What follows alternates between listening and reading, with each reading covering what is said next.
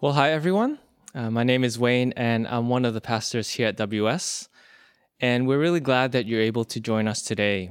If you are joining us for the first time, an especially warm welcome to you. Well, for the next 2 weeks, as Dan mentioned earlier, we're going to be taking a look at the topic of joy.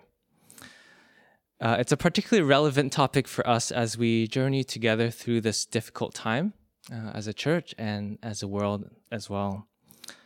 How can we find joy? How can we experience joy? And our hope for this short series is that we might be able to find joy in our circumstances and also to experience the joy that we can find in Jesus. Well, in March of this year, at a time when many people were entering a time of lockdown and quarantine and social isolation in this world, Yale University made its most popular course online, most popular course in history, available for free for anyone to access online. In its first year in Yale campus in 2018, this class had an enrollment of 1,200 students. That might not seem like a lot to you, but actually Yale's entire undergraduate enrollment is around 6,000. And that means that a fourth of the entire school were all enrolled in this course. In the past 3 months, this course was made available online, and almost 3 million people all around the world have signed up for this.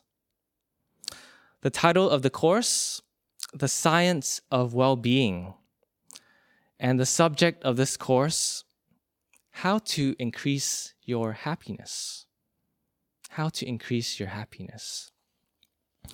Everyone wants to be happy. Everyone wants to have joy.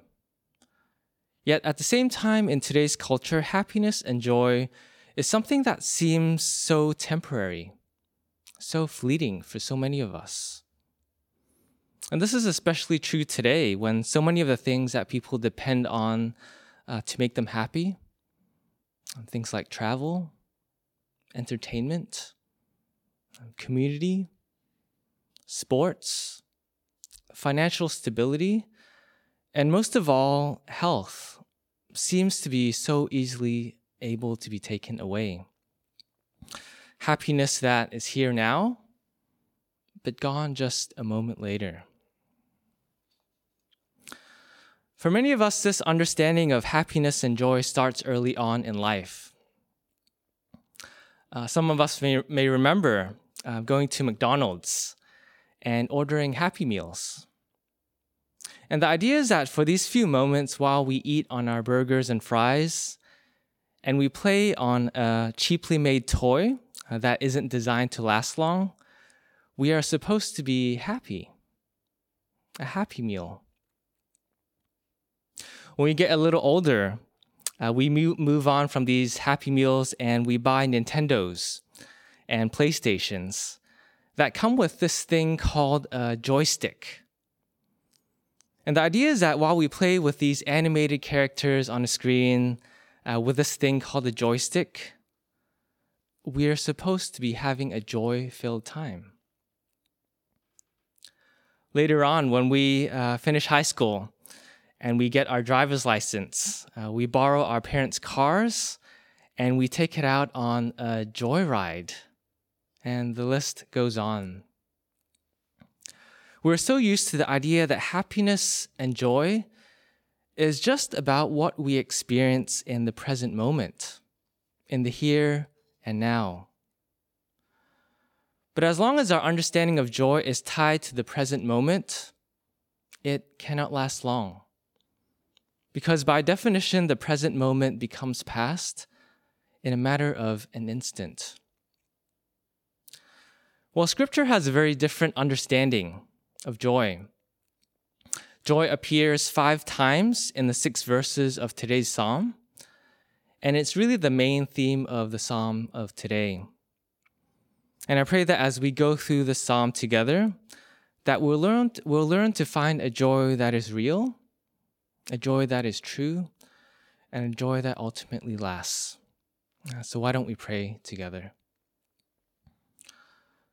Father, we give you thanks for the psalm.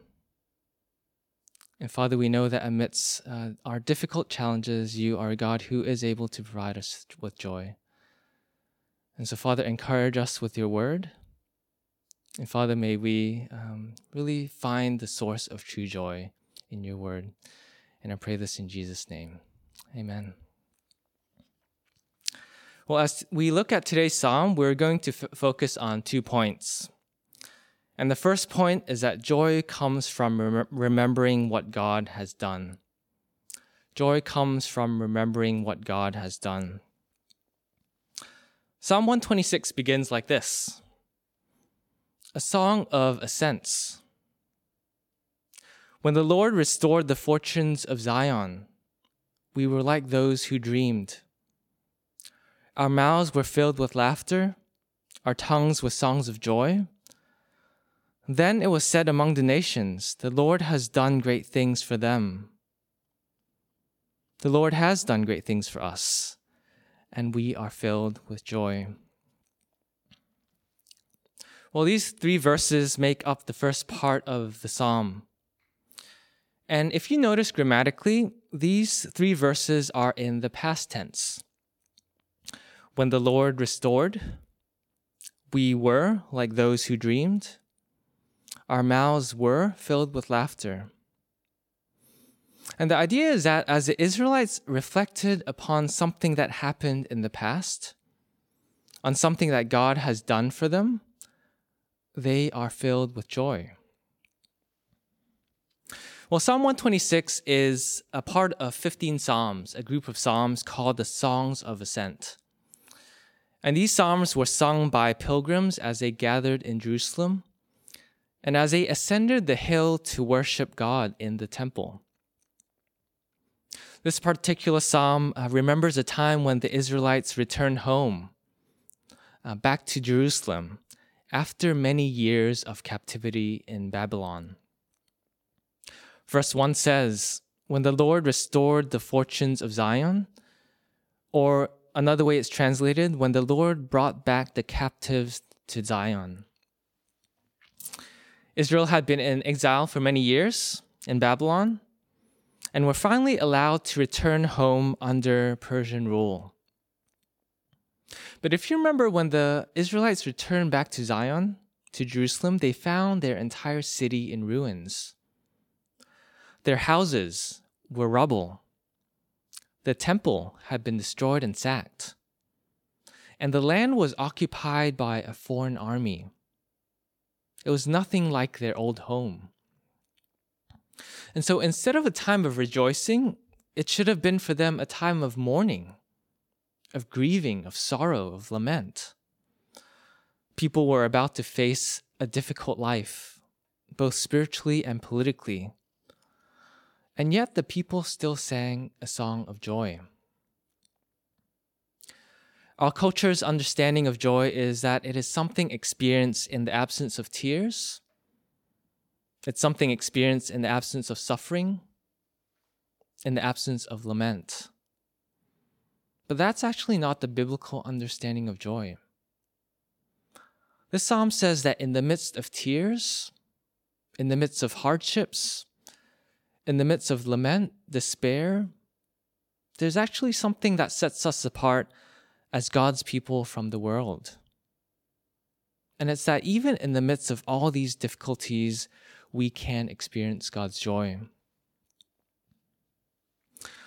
I remember when I was first serving at my first church in New York, and I had the privilege of serving with a group of young adults who led many of the key ministries in the church. We met together once a week to pray and to share. And to get to know them, one of the things that I asked each one of them to do when I first got there was to take an hour each to share their life stories over a course of a few months. And I remember when I first proposed this, I remember some people asking, why an hour? Isn't that just a waste of time? Isn't a more efficient use of time is maybe we can do a quick 10-minute introduction of each of ourselves, and use our time to talk about something more important, about ministry, about the Bible. Well, we went ahead with it, each one of us taking one whole hour to talk about our lives. But at the end of the few months, what each of these leaders found was that these 1 hour stories each week were not just about me learning about them or them learning about each other.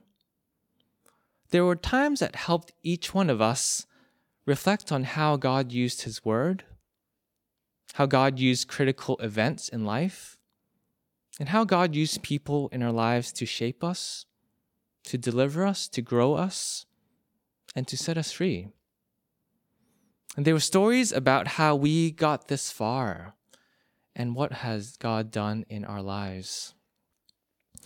And these stories were amazing, how some of them came out of incredibly difficult family situations, how some of them were entangled in various sins, addictions, and even crime, how some of them had gone through major losses or hurts, trauma, how some of them were so far from God. But for each one of us, somehow God made His way into our lives. And there were stories of how the power of Jesus and the gospel set us free from our captivity to sin. And some of them were so honest that they were hard to hear. Yet by the very end, our response was that of gratitude and joy for what God has done for us.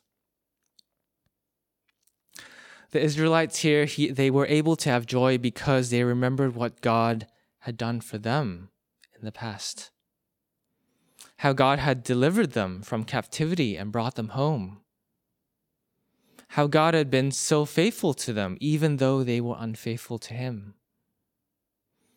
And even though the present circumstances were difficult, their joy was based on what God had already done in the past. The psalmist says in verse 2, "Our mouths were filled with laughter, our tongues with songs of joy. The Lord has done great things for us, and we are filled with joy." How well and how intentionally do we remember what God has done for us? In the book of Joshua, chapter 4, God commanded His people to pile up stones after a miraculous event. And the people asked, why are you telling us to pile up stones? And God replied, because in future generations, people will ask them, what is the meaning of these stones? And you would have to tell them, it is to remember what God has done in this place. For many of us, it's so easy to forget and remember to look back. We're so mesmerized by our culture that says joy and happiness is about the here and now. But that isn't true. Do we have places and times in our church, in our homes, in our personal lives to look back and remember? Perhaps it comes during the time of Bible study when we remember how God has been faithful to His Word. Maybe it's remembering how God has graciously answered something we prayed for. It might be sharing stories of Jesus, of how God has worked in our lives to other people. But perhaps the most powerful thing for us to remember is what God has done for us in Christ. The Apostle Paul says in Romans 5, he says, "But God demonstrates His own love for us in this: while we were still sinners, Christ died for us." Next Sunday, Pastor Andrew will be conducting a communion service. And for us as God's people, it is a reminder that even in this season of difficulty, even in our own personal challenges in life, that God has actually done something great for us in the past in Christ. The Lord has done great things for us. So first, joy comes from remembering what God has done. But the psalmist doesn't stop in the past. Because if you notice in the next 3 verses of the psalm, it shifts the focus from the past to the future. And the psalmist gives us 2 lenses to help us see the future. So the second point for today is that joy comes with seeing our future through a different lens. Joy comes with seeing our future through a different lens. And I'd like for us to first take a look at verse 5 and 6, and then at the very end we'll come back to verse 4. And the first lens that the psalmist gives us is the lens of farming. In verse 5 it says, "Those who sow with tears will reap with songs of joy. Those who go out weeping, carrying seed to sow, will return with songs of joy, carrying sheaves with them." Here the psalmist, he gives us a picture of a farmer. And the farmer is carrying grain, going out into the field, scattering seed into the soil, cultivating the crop. And one reason why the psalmist says there's weeping is because farming is incredibly hard work. Farming is a life that demands intense physical labor from sunrise to sunset. Yet in the midst of this hard labor, where the farmers find their joy, is looking forward to the day of harvest. They're looking forward to a day when their labor will be finally rewarded with sheaves, with bundles of beautiful grain. Another reason why there may be weeping in the ancient world is that in those times, seeds are everything you have. It's all you own. And when you sow the seeds into the ground, it's throwing all of what you have into the soil. And for that year, there's no guarantee that there won't be flooding or drought. There's no guarantee or certainty that there won't be pests who might eat up all the crops. You might lose it all, everything you own. But amidst this risky sacrifice, for every farmer, there is this hope that there is going to be a bountiful harvest in the end. It's a costly joy. And if you remember the story of the Israelites, this was true for them as well. After they returned to Israel, after the captivity, rebuilding the city and their temple took more than 20 years. They're faced with various troubles, various opposition.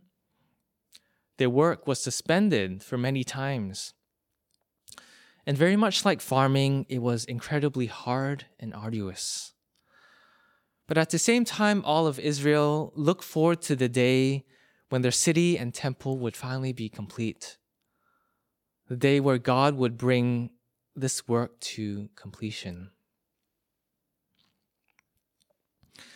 Today, we live in a society and culture that looks for instant returns and instant results, don't we? We live in a culture of fast food, social media, Netflix, Amazon Prime, where we get what we want whenever we want it. We don't like to wait long. But wouldn't you agree that most of the things that are worthwhile take time? And won't you agree that most of the things that are worthwhile take sacrifice? In Hollywood movies, love is instantaneous. Love at first sight. The courting and the dating period is wonderful and romantic, happiest time of their lives. And then they get married.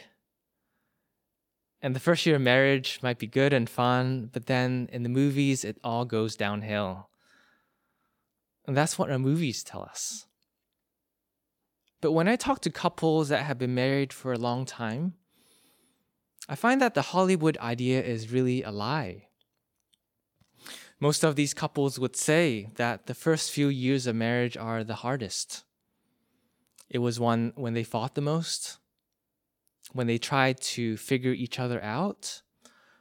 It was when they learned to trust each other and work to really develop healthy habits and a foundation in Christ. But after that years of hard work, you start to see fruit, they would say. It gets better, richer. I'm sure parenting is similar. It's hard work. The years of endless sleepless nights. Or maybe when you're tired after a long day's work, you come home and it's difficult to spend energy to teach, to care for, and to love your children in a God-honoring way. For students working hard now, will it be worth it in the end? For pastors, for missionaries, for church leaders who invest their time, their energy into the ministry, will it bear fruit? Will people grow? For us Christians who continue to battle with sin, striving to live holiness, righteously in a way that God has called us to live, it's all hard work. And these things are difficult, and we might even be tempted to give up. But in light of this farming imagery, the time to sow and labor is followed by a time to reap. It's a costly joy, one that's accompanied by many tears, weeping, by labor, by suffering. But it's not so much about the present hardship, but the focus is on the future harvest. And joy comes in the hope that one day, after all this work, all the toil, there is going to be an abundant harvest. However, and this is an incredibly important however, the harvest is dependent on one condition. And that condition is God's grace. And so finally, let's take a look at verse 4. The psalmist says in verse 4, "Restore our fortunes, Lord, like streams in the Negev." Restore our fortunes, Lord, like streams in the Negev. The Negev is a part of Palestine, and you can see in the picture there, it's a part of Palestine that is mostly desert. And for much of the year, it's arid, there's not much vegetation, and the riverbed is completely dried out. But once a year during the rainy season, the sudden intense rain falls for a few weeks. And the riverbed gets filled with running water. And what happens is something quite amazing, is that around the streams and the rivers, wild flowers spring up. And it results in this panorama of green, of vegetation, of flowers out of nowhere.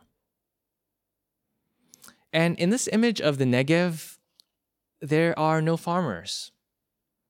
There's no cultivating. There's no sowing. But it's all the work of nature, an expression of God's grace as He sends the rain. And when I read the psalm, I'm actually really glad this verse is in the psalm, because I think even those of us who don't know Christ understand farming. Everyone in this world knows that if we want to have a good harvest, we must work hard. We must labor. We must suffer. But the Negev, this image of the Negev is a picture of nothing but the sheer grace of God offered to His beloved children. In the New Testament, we meet a boy who brings 5 loaves, 2 fish, and he humbly offers it to Jesus. And Jesus, He takes these elements and He blesses it, and He does a miraculous work of feeding with it. In the same way, Jesus called 12 common people to be His disciples. And most of them were just simple fishermen. But as they faithfully followed and obeyed Jesus, God, by His grace, used them to change the entire world. For those of us here today, we are here because God in his mercy and grace chose us. And he continually chooses to use us for his kingdom. We who are weak, we who are sinful, inadequate, and he uses us in his miraculous kingdom work. And as Christians, as we think about the future, this should bring us joy. Here's something small that I'm offering, something that I've worked hard at, something I've labored for. Might be my children, my marriage, my ministry, my work, my studies, my relationship with God. This is the farming part. And yet God takes our small offering and he blesses it. And he can do incredible things with it. And he can actually even bless others with it. And this is the Negev part. There are no guarantees that you and I will get the return that we expect or want. But Paul reminds us in 1 Corinthians 3 that as we do the planting, the watering, the sowing, God is the Lord of the harvest, and he's the one who will make things grow. And when we see the incredible things that he can do with what little we can offer him, just like these streams in the Negev, that should bring us joy. Some of us here, you might be joining us, and there might be a lot of challenges that you're going through. You might have heavy hearts as you watch this. Some of us may be in difficult and painful circumstances. Some of us might be in places of sorrow. And when we look at our circumstances, it might be hard for us to sing songs of thanksgiving and joy as we worship, because that's not really how we're experiencing life at the moment. And for some of us, if we were honest, we would rather sing songs of lament. And there is a place for that in the Christian life. But we are reminded in the psalm that in spite of what our culture teaches, joy is not defined by just the here and now. Joy is about what God has done for us in the past and our ability to remember it and tell it to others. And as we celebrate the Lord's table next week, we're reminded that this is true. The Lord has done great things for us, and that gives us joy. But joy is also about what is ahead. And yes, it will require hard labor as we sow and do what God has called us to do. But our future picture also needs to include God's grace of the Negev. The hope that as we toil, as we labor for God, as we work for him, God in his mercy and grace is going to bring a bountiful harvest. And ultimately, we look forward to that one day when Christ returns and brings his kingdom fully here, when we can fully say, the Lord has done great things for us, and we are filled with joy.